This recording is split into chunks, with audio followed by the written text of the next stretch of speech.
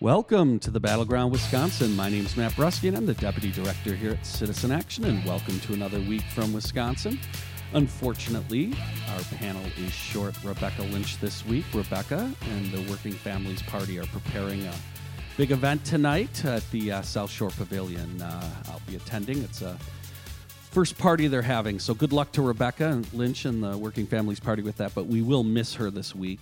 We're going to actually have a really good conversation about our economy and the race for governor and what we ought to be doing. And she would have had some great insight, but we look forward to her returning next week. But as always, we have Robert Craig, the Executive Director here at Citizen Action. Good day, everyone. All right. Good morning, Robert. So, as I previewed there, we want to spend some time chatting about the economy and how do you create jobs, because it is becoming a defining issue in the gubernatorial election, but it is a huge issue right now in our current events in terms of last week on the podcast, we mentioned that Kimberly-Clark had announced not only were they going to be laying off like 5,000 workers nationally, but there would be 600 workers that were going to be laid off over the next year or so at two plants here in the Fox Valley. And that got a response from Governor Walker that I thought was worth us having a conversation about. And that is that Governor Walker announced on Monday that he thought that the state should give Kimberly-Clark a Foxconn-sized job incentive to avoid the closure. So this, of course, is huge news. And Robert, we'll get into some more of the details, but is my understanding, and I just want to start by saying Foxconn-like deal. Foxconn, we were supposed to have Foxconn, and the whole reason for the deal, which we talked about last week, I believe 8 times your average incentive for job creation. At least. That's generous. The Foxconn. The Foxconn was going to happen because it was a once-in-a-lifetime, generational opportunity to create a whole new cluster, a whole new sector, big, exciting things. So that's why it was worth turning over bags of money to Foxconn. Let's just say that we need to not just be critical of Walker. Progressives need an economic strategy that's better, right? And that convinces people that this is the road to opportunity. So we can pick it apart, but if he has the only proposal in town, and that's one of the problems with Foxconn, because the Democrats don't have a unified big proposal the size of Foxconn, right? Then it's still a problem, even though the Foxconn is unpopular. So we'll get into that, and we're going to, by the way, listen, we're going to spend a lot of time talking about this, but I want to at least start with this premise, right? Even if you were to accept that Foxconn was a good idea, right? Like this whole premise that it would apply to Kimberly-Clark as a stepping off point. We knew this was a slippery slope. We knew the Foxconn would become the standard for every major corporation, right? That you couldn't just pay this bribe, which is what it is, right, to one company. And so we don't know if Kimberly-Clark wants this bribe or not, right? Our producer asked that when he walked in this morning. Did they even ask for this money? I was like, oh, Brian, please. It doesn't matter. If you were cynical, you'd say that the whole thing is playing for it, but maybe not. Maybe there's no bribe that would do it, right? So that's for starters. But there's a slippery slope because that's not an economic strategy going company by company. You simply get held up either by, the community that's going to be impacted because it obviously wants to protect the jobs, understandably, or the corporation itself. And how many corporations are going to threaten to leave and threaten to downsize unless they get the Foxconn? And will we have any schools or universities or roads or bridges left with all the revenue? It's a really good point to just even beg the question, right? Like, do they even want this money, right? Like, does this even fit into their broader scheme as to like why they're losing these jobs? So a good question, and that actually get us to one of the Democratic proposals that at least starts to address that question. Keep going, Robert. So it's not a strategy, right? And in fact, it's good for them. I mean, conservatives, this is where Democrats need to be careful because they want to strangle the state, basically, which is not government, as they call it, with their seething kind of like disdain for government. It's our democracy and its power, right, versus private economic power. This is just a sell-off. And companies will extract the wealth. This is an extraction economy. and then once they're finished extracting, leave, and there won't be anything behind left. The educated workforce, the universities, the K through 12 system, the healthcare system, et cetera, and so you'll and just like we've seen, Flint, Michigan, what happens when a major industry just extracts wealth and then abandons it, right? So Kimberly-Clark is doing that. Kimberly-Clark is profitable, highly profitable, because of these workers. They just get a huge tax bonus from Trump. Manufacturing has already been made tax-free in the highly expensive and untargeted manufacturing agricultural tax credit by Governor Walker. So Tammy Baldwin rightly asks, how much is enough? And they've admitted they're taking their corporate tax cut from Washington, which is much bigger than anything Walker is offering them, right? And doing stock buybacks and raising dividends to shareholders and increasing salaries for executives and just abandoning their own workers. Nothing Walker, is doing is spitting in the wind compared to that. This has to do with the corporate, the Wall Street ethic of take everything you can get, period. And job creation or commitment to any community that helped you profit is completely an afterthought and expendable. So two important things I want to underscore there. One is this whole point that in Wisconsin, manufacturers like Foxconn, like Kimberly-Clark, essentially pay little or no corporate or personal income tax on profits, right, from those operations. Which was a huge tax giveaway in 2011 and not targeted to job creation. Did not say that you literally had to maintain your current workforce. If it did, then Kimberly-Clark, to get it 5 years ago, wouldn't be able to do this. But Walker wants to give money to corporations and trust them to do the right thing, either not caring, I think a real possibility, or believing in some sort of weird ideological dogmatic way that what's good for corporations is good for people, which is just not true, because corporations, as currently constituted, because they could be structured differently, they could be different requirements on them, there used to be within our lifetimes, but specifically, employment is an afterthought. If employing people, even if those people committed their lives and created the profit, it creates the most profit, more, then employ them. If not, then cut them off. That is the Wall Street ethic, and make as much profit right now as possible. That's why the stock market's going bonkers, partly because it's going bonkers over destructive activity like this. And for our listeners, it's the manufacturer and agricultural tax credit Yes. that is essentially what Robert was referencing in 2011 that makes it so most of these folks, they don't pay anything. And so, as we've talked about on Which Foxconn, is enough money to make huge investments in prosperity that would create much more prosperity and many more jobs across the state than these tax cuts could, even if you believe that they're job creating. I want to talk a little bit more about Senator Baldwin, right? Because this is an important reason why it's important to have somebody like Senator Baldwin in the U.S. Senate.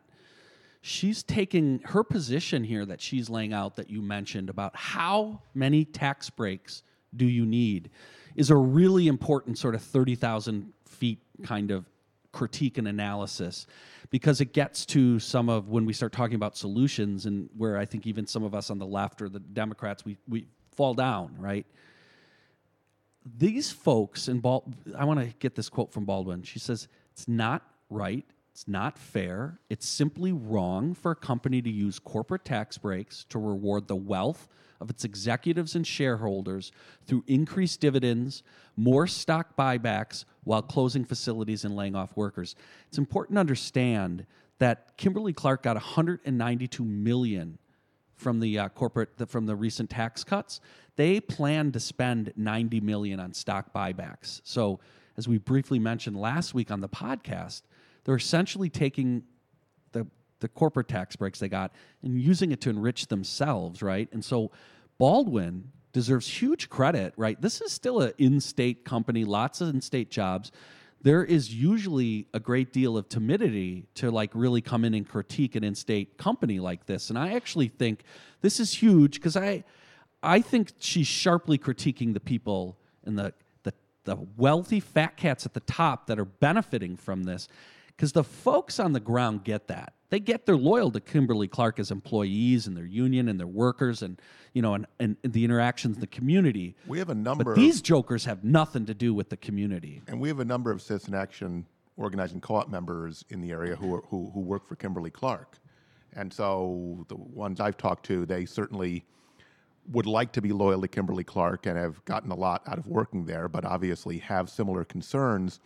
You know, I've been on a radio talk show that's also on 1510 AM, like Battleground Wisconsin is, in the southeast Wisconsin, where callers have called in and asked that why Tammy Baldwin is so tame and soft and that she isn't really a fire-breathing progressive. They want to see Bernie Sanders, right? They want to see Elizabeth Warren. And there's an example where, I mean, Tammy's style is much softer and nicer, which has served her well in her political career. But here, as far as I've seen, I've not read the statements of all, whatever it is, 16 Democratic candidates. We'll get into some of that after hers the is the commercial. best I've seen so far. I want to say one of the others may have one in the same range, because it gets to the fundamental question that we have a current corporate ethic which has no loyalty to communities, no loyalty to workers, and bribing them short term to stay is not an economic strategy, particularly since the Trump administration just gave them way more money, and their reaction was to literally use the money for stock buybacks and dividends, et cetera. So with that, though, we got to take a break. We're going to talk a lot more about this. Again, we're Battleground Wisconsin. You can find us at citizenactionwi.org. Welcome back to the Battleground Wisconsin. We are Citizen Action. You can find us at citizenactionwi.org. We're talking about jobs, the economy, and what Governor Walker's and the Republicans' approach has been around Foxconn and now Kimberly-Clark, but also what we ought to be doing. So we have been, before we went to the break, we were lauding Senator Baldwin for how she has weighed in on this and really gone after the muckety-mucks over there at Kimberly-Clark, and in particular, the fact that they are basically taking their corporate tax cuts and tax breaks, right, and using it for stock buybacks to enrich them while they're closing plants. And before I go back to you, Robert, I also want to point out Kimberly-Clark made money last year. They had profits last year. We're not talking about a company that's like about to go under or anything. Now, we know it's a competitive industry. I'm not suggesting even that. Wall Street demands as much profit as you can get. So no profit is enough. Do you see what I mean? So it doesn't matter. It used to be a company was satisfied with billions of dollars in profits, right? And now it's not. And I was referencing how there had been a change. People tend to assume that the world we live in is somehow natural, right? Corporations originally were founded in the 19th century as things that had specific charters for public benefit. They then became an economic engine during the Gilded Age after the Civil War. But into the early 1980s, there were state laws that said a corporation had to operate in the public interest and could not only maximize shareholder value, and that workers and communities were some of the stakeholders. A series of court decisions in the Reagan administration by right-wing judges preempted all those laws as allegedly a violation of interstate commerce, even though corporations are chartered in individual states, which is a conundrum. So they can find the most beneficial state like Delaware, right, or New Jersey, states like that, for regulatory purposes. And so we've gone into a new version of capitalism. You hear some people on the side say being anti-capitalist. It's not about necessarily being anti-capitalist, at least not in the near term, because the Scandinavian countries are capitalist, right?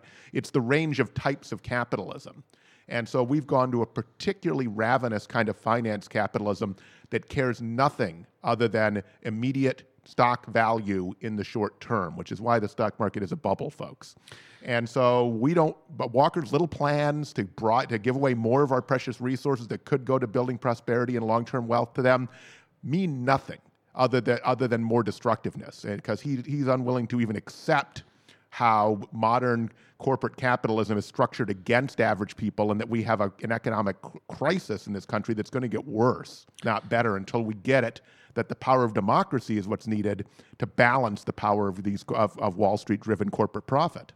So just to add a little fact, since we're progressives, we like facts.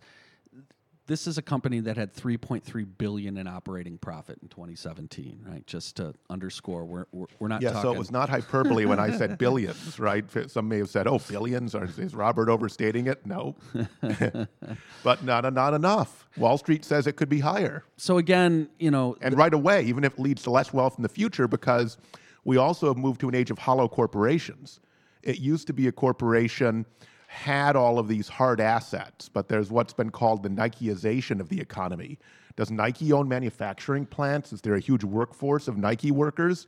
No, they just subcontract to the same plants that move all over the country to the lowest labor costs, all over the world, that every other manufacturer, Reebok uses, Adidas uses. They're already made in the same places, and as soon as labor costs get too high in Vietnam, they jump over to Bangladesh. Robert, Foxconn is one of those types of companies, Yes, exactly. right, for the iPhone. And now they've found here. Wisconsin a good place to come and exploit. That Walker is as advantageous as Bangladesh or Thailand or other impoverished countries, which actually those countries, because of the structure of the global economy, don't take this as nativism at all or xenophobia, have few options.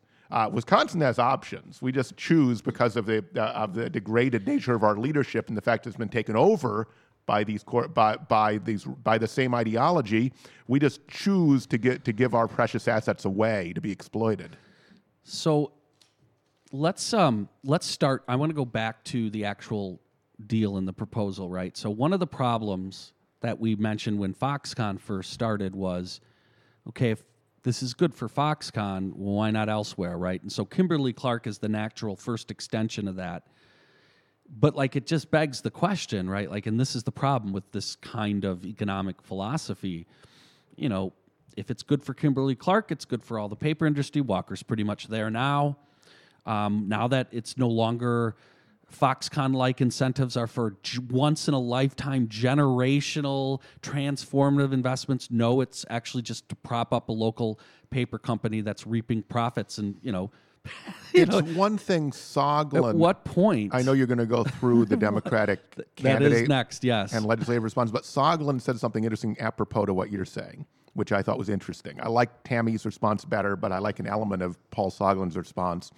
And that is, he said, it's basically about covering up Walker's economic failures, that rather having invested in a strong workforce, in building up wages, he hasn't, and now he has to simply shell out money begging, basically, to keep jobs here. And so it's sort of like to give a baseball analogy, it's like the team that doesn't have a strong farm system, doesn't invest in it, and then just tries to win with expensive free agents on short-term contracts. That's what this is. So I like that aspect of Soglin's critique as an addition to Senator Baldwin's critique. Yeah, I believe fans of the football team that plays in Washington are familiar with that strategy of building a football team. So, Robert, you bring it up. I want to spend some time actually talking about looking at some of the Democratic responses, getting your thoughts, having a conversation about that. Before we get into the nuts and bolts or the particulars of what we've heard from the gubernatorial candidates, let's actually talk about a little bit about the proposal or what's being proposed by the local legislators. So the same day that Walker announced his Foxconn-like plan, Senator Dave Hansen, Representative Amanda Stuck, Leader Hintz, and Tom Nelson, the county executive from Outagamie County. And Representative Stuck and Senator Hansen are members of ours. So absolutely. We admire them greatly, but go ahead. So they obviously got out right away on this. And let me start by pointing out, let's remind everybody about Thomas Nelson and Governor Walker's previous exchange around this issue. Mm-hmm. Remember, we talked about this last year when Tom Nelson confronted him went up and started talking to him at the Lambeau Field, and Walker blew up on him. Yeah. Folks, it was on outsourcing. Yes, but he was also, during this time, had been sending letters trying to get him to respond about what had been going on in the paper industry. And folks, just because there's 600 jobs that were just recently announced, there were over 900 jobs that have been lost through Kimberly-Clark and over the last year and a half. Governor Walker's jobs agency, WEDEC, isn't on top of that, Matt? Well, so he's been totally unresponsive to County Executive Nelson. And Nelson was really pushing around one of the proposals that they threw out yesterday, right? Or earlier this week on Monday. But essentially, so the Democrats came out, the leaders from the area, basically saying, no, we, this Foxconn, that's not what we need. We need something much more particular, first of all, to the industry, We need something that's targeted at looking at what might actually keep this plants open. So one part is that you'd actually have them available to get money to be able to upgrade their facilities, particularly around renewable energy, things like that. But Nelson's very interested in having $30 million for a fund that could actually help these plants make the transfer from mostly producing white paper, or the kind of paper we're familiar with when we type and do all that. But the real big growing industry is in brown paper and cardboard and all the boxes and the shipping that's going on. And can we help think about how we strategically make this transfer? So, Robert, I want to get your thoughts sort of just on this approach. Well, targeted is always better than these broad giveaways like Trump and like Walker, okay? So it makes, it's sort of like if you have a short-term crisis here for a region, which you do, then it might be justified to do these sort of things as a stopgap. But I don't want to see it as a substitute for a long-term economic strategy, right? But what makes it seem to make sense, not knowing all the facts, and Thomas Nelson, who known for a long time, is very wonky, so I'm sure he's dug into it. I'd have to be convinced, and he may have done this work already, that Kimberly-Clark would maintain a certain number of jobs if they made this transition, that we're helping with it alone. That's a lot better than a grant and just a permanent tax break, so that sounds good, right? So it's really Kimberly-Clark taking out a loan from us, and that we have an analysis that on the lifespan of this. In other words, and that we're sure it can't be fully automated, so we lose the jobs anyway. So Thomas has probably done this thinking, but I can see it. You do have, from time to time, situations, I think at the Janesville GM plant that we lost, where you need to take some sort of targeted approach that helps keep a major industry in a region. But you still have to have enough resources for the overall investments we really need to create opportunity long-term in the state and not eat the seed corn. So it's far better, not knowing all the facts, it's not my first choice, but it might be. When you're actually making tough decisions, sometimes you have to do things that are not ideal because they're practical at the time, as long as they're also paired with a long-term strategy and you still have the investments you need for true prosperity. So before we go to break, Robert, I think that's a really important point, first of all, that is quite frankly very different than Foxconn. It didn't exist, right? We're talking about an industry that is completely interwoven into a community and fundamentally important to a lot of other businesses that have sprung up around it. Here's my concern. They have so much profits. They have access to cheap capital. I just wonder, does Kimberly-Clark even want to do this? They could get this loan on very good terms right now if they wanted to do it. We got to go to break. I'll talk about that. But that's the sucker, right? The sucker is they're so embedded into our community. Again, we are Citizen Action, and this is the Battleground, Wisconsin. Welcome back to the Battleground, Wisconsin. We're Citizen Action. You can find us at citizenactionwi.org, and we are talking about economic development policy, jobs, in light of both Foxconn, but also the deals that are being announced, or the strategies that are being announced to try to deal with the Kimberly-Clark continuing to hemorrhage jobs. Recently announced 600 jobs were going to be lost. This is in addition to over 900 that have been lost over the last year or so. And then Governor Walker's announcement that he would like to give them a Foxconn-like plan. So, which, as we've just summarized, is about like turning over bags of money to them. But, so, Robert, we had started to talk about the Democratic plan, talked a little bit about what was being offered by the local representatives and how it's a tough spot when you have a company, an industry that is iconic in the region, that still employs over around 3,000 people in the region, is connected to all this.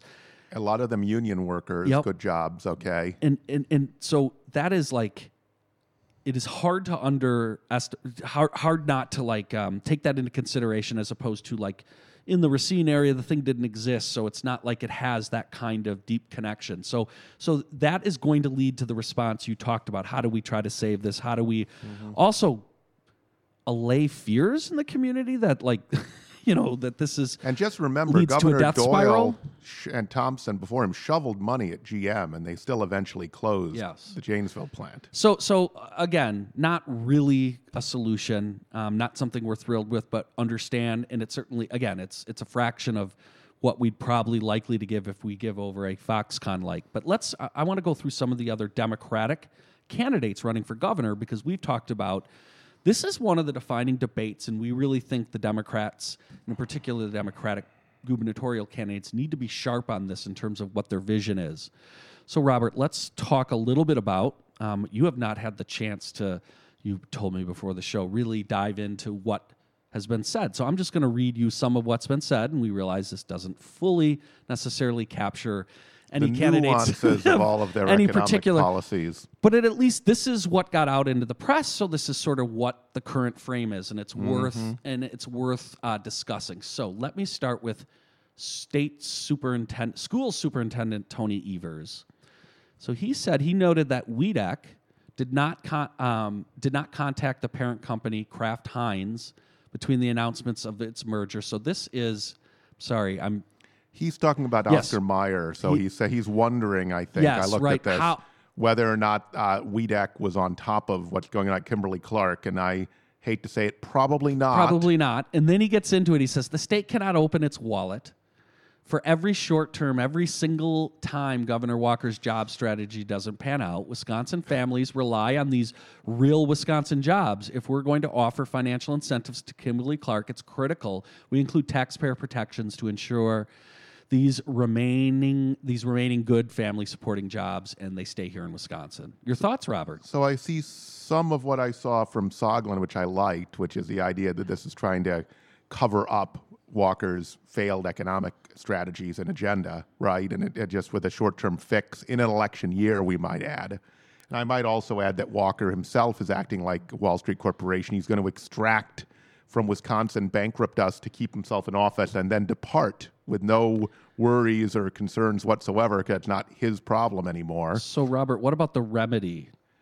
I think there needed to be, as I said at the beginning of the show, the beginning of the first segment, you can make all the critiques you want. These are pretty good critiques. You better be offering your own bold economic agenda that'll create a lot more jobs. And I didn't hear it there. Maybe the reporter, he said it and the reporter didn't report it. Yeah, no, I mean, look, this seems like a great opportunity as state superintendent to actually talk about what kind of investments actually could go into not only just public education, but like the broadly speaking education and investments in actually training our workforce, right? Healthcare, Like, the renewable energy investments and conservation investments we could make that would create jobs and help prevent a climate catastrophe. Okay, Yeah. so you're getting into more solutions. So let's go back to we've talked about Soglin. Let's talk about Matt Flynn. Matt Flynn said he described it as a quick fix. Flynn pledged that if he's elected, he'll terminate the state's contract with Foxconn. Quote, the proper way to govern is to create an economy and a society where businesses want to locate and workers want to live. We should be investing in schools and infrastructure which attract businesses and workers to Wisconsin. Best response other than Senator Baldwin so far, but I do want to say before angry campaign managers send me emails that Citizen National Wisconsin were quoted in the media a lot, and my best thing is often not in the story. So I don't. So it's possible that the great thing that I'm asking for was said by said candidate, but we're just looking at what's reported. And of course, we said that at the beginning. Yes. And this is a little bit less to necessarily say, "Ooh, they're terrible, they're bad." It's just to talk about like how is this being communicated, because we think this is really important. So what I see from Matt Flynn is clearly what he'd do. Cancel the Foxconn contract. Yep. And then clarity on what he'd do instead. Okay, so I rate that as a very good response. Tammy Baldwin's is at another level even because she has a critique of modern a corporation like Kimberly-Clark and how it got giant Trump tax cuts and chose to use it to eliminate employees when it's profitable, and they created the profits. And not to mention Walker's manufacturer agriculture tax credit. Yeah. We threw tax-free status at them, and they're still doing this. So far, I'm liking Matt Flynn's. All right. So next, Mike McCabe. He calls this crony capitalism. Good, true. The line for handouts will get longer and longer, and We were talking Wisconsin's about that economy earlier, the slippery slope. will right? continue to lag behind the rest of the country's. Good on the critique side. So there you go. Did he have a... That's all we got. Now, that doesn't mean he doesn't. No, he might well. He might well have solutions, so I'm but gonna at least say we get his critique. incomplete, excellent on the critique. he may have the positive vision. It just wasn't reported by who's the newspaper, the media outlet we're looking at. This is, I believe, the State Journal. I Okay. need to. I'm not. And they have limited space. I'm Yeah. not even blaming the reporter. But go ahead. And again, we're going to keep doing this, so it's like, don't worry, we get around to everybody eventually. But we think this is important because it's just it's helpful, right, in terms of thinking forward and what are we saying as opposed to just what are we critiquing. Malin Mitchell. I'm going to. This is from a separate article, actually, from the Cap Times, I believe. Union fellow, and should know that the steel workers are the main union.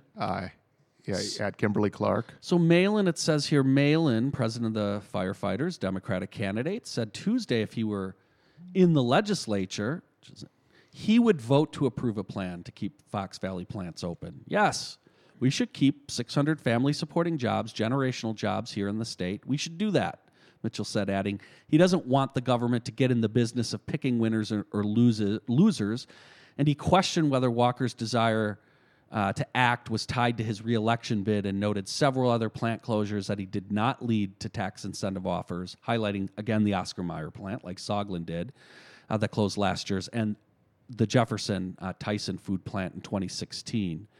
So that's just a little flavor. Robert, your thoughts?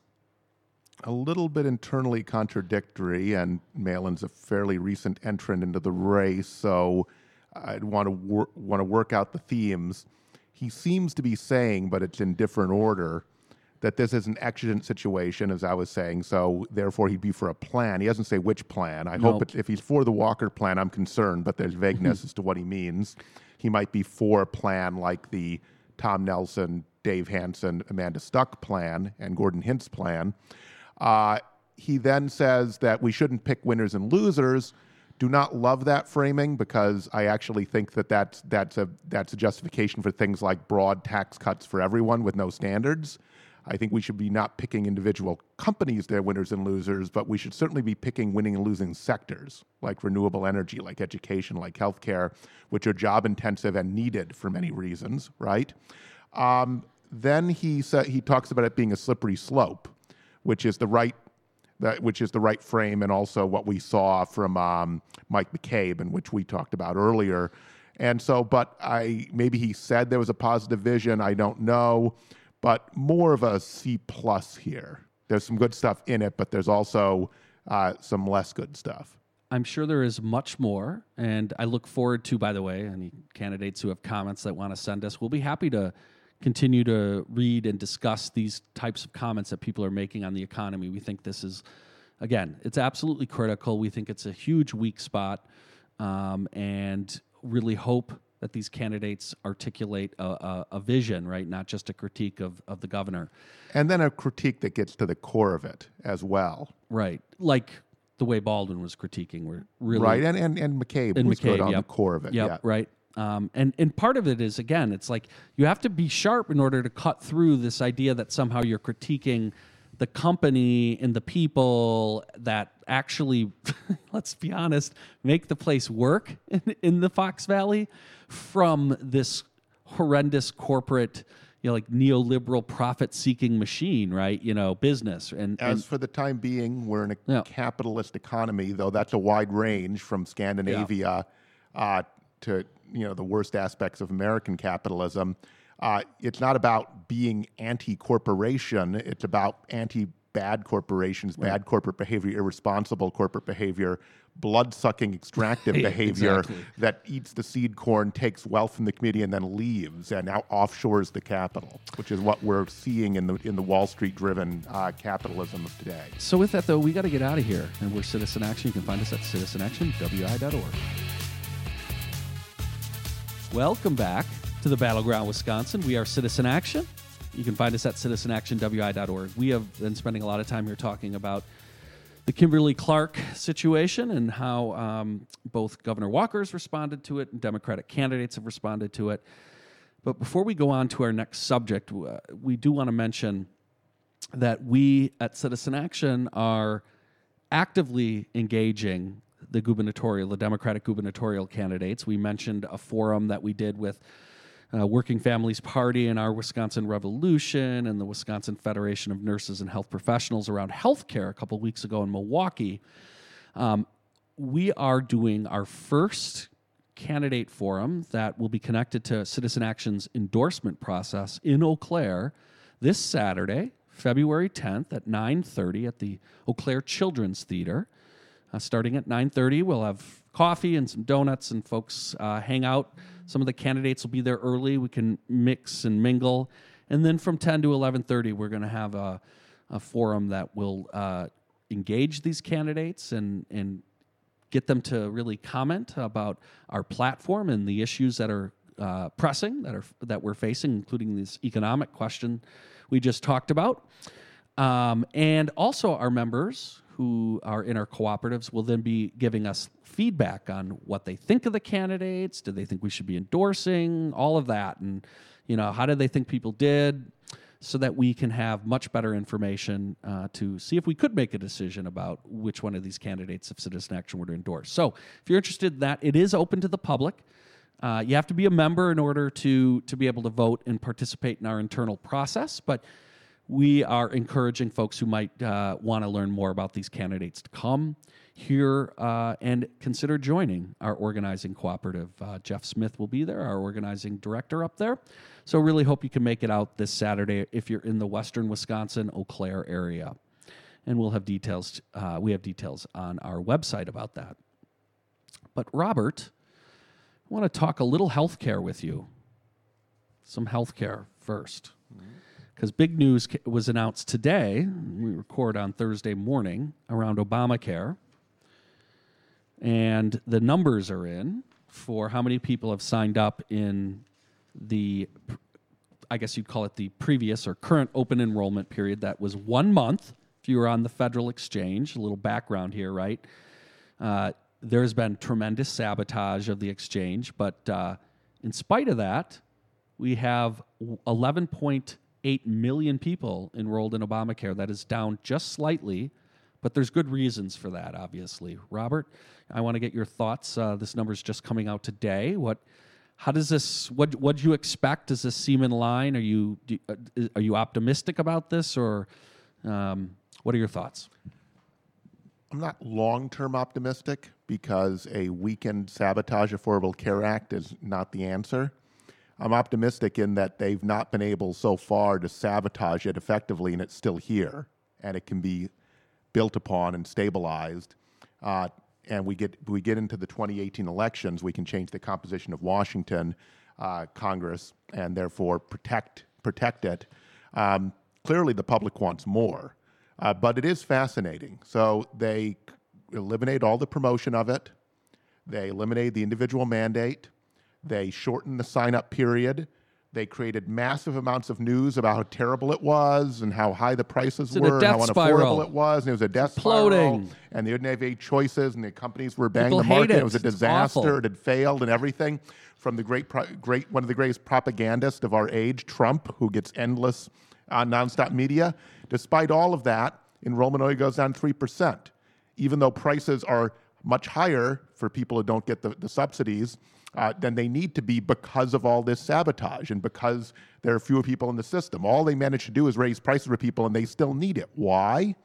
Because more and more people who are not Medicare eligible yet don't have good health insurance at work, and we have a system where the gig economy, independent contractors, people who go from job to job rather than staying in one place for 40 years, changing the structure of the economy. People who want to start a small business, take care of a parent or a child, all the reasons people leave a job with employment, and all the jobs that don't provide good health insurance benefits. 2/3 of small businesses can't afford health benefits, so their workers need a place to buy insurance and to get coverage, which is a fundamental human right. So it is amazing from their standpoint. From the right standpoint, it's a horror story. It's where the villain can never die, no matter how often they stab it, right? But there's a reason for that, and the reason is that support is growing for the idea that healthcare is a necessity, it's a fundamental right, and that everyone needs to have it. And the only way to get that is a much more robust involvement for our democracy, for the public sector.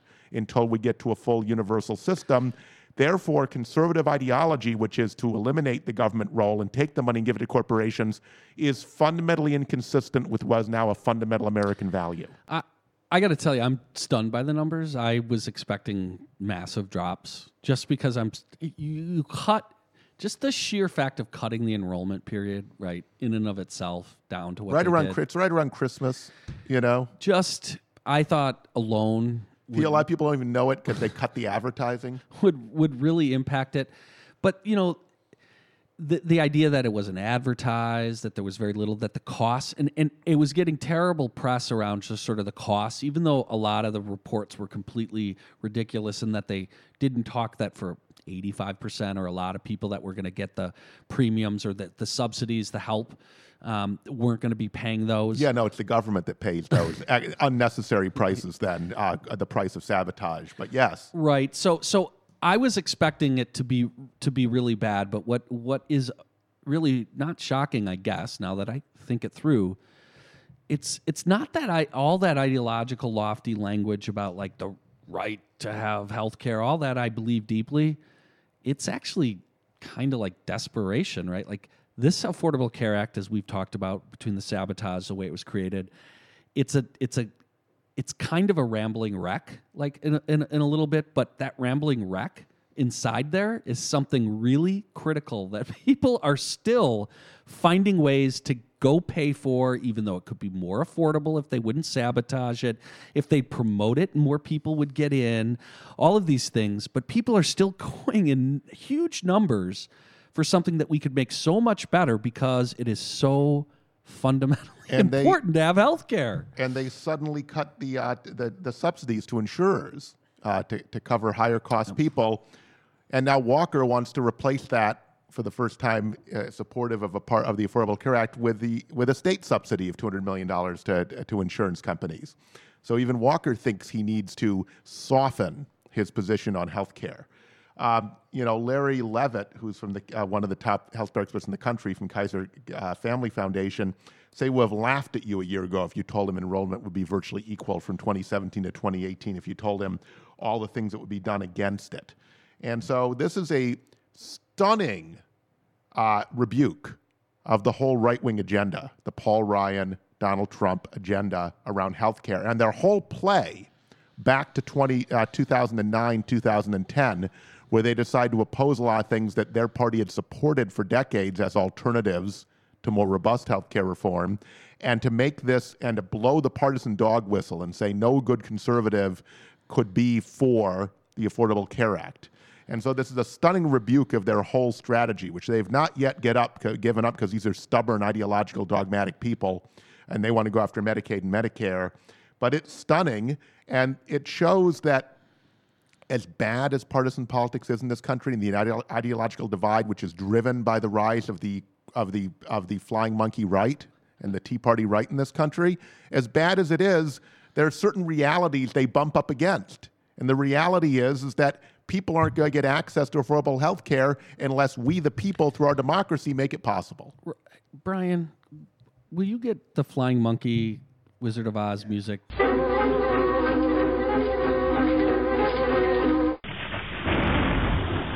For that, good. I know.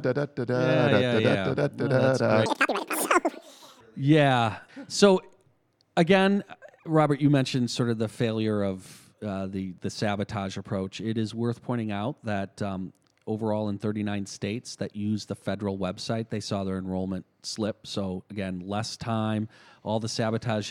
In the 8 states, 8 of the states that beat last year's sign up ran their own markets. Right, so most of the states that had 16, and 6 of the 10 that had an increased enrollment voted for Trump. There you go. So people need health care, Robert. It's a funny even problem Trump supporters for these guys. Need health care. They all need health care. Maybe it'll, and this is why it's going to be, a lot of people think, the biggest issue in this next election, and it had a big impact in the upset in Senate District 10 on the west coast of Wisconsin and in Virginia and in New Jersey.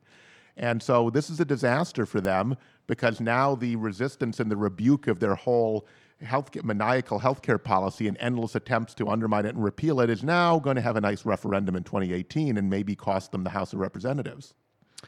So again, not only is this economic issue that we've talked about, the jobs, a critical issue, obviously healthcare. So with that, we have managed to rip through 44 minutes of scintillating entertainment for you. Again, another week. Want to thank our producer, Brian Wildridge, who makes it happen and hopefully got that Wizard of Oz music appropriately in there. And of course, next week we look forward to having Rebecca Lynch join us, and we are Citizen Action, and this is the Battleground, Wisconsin.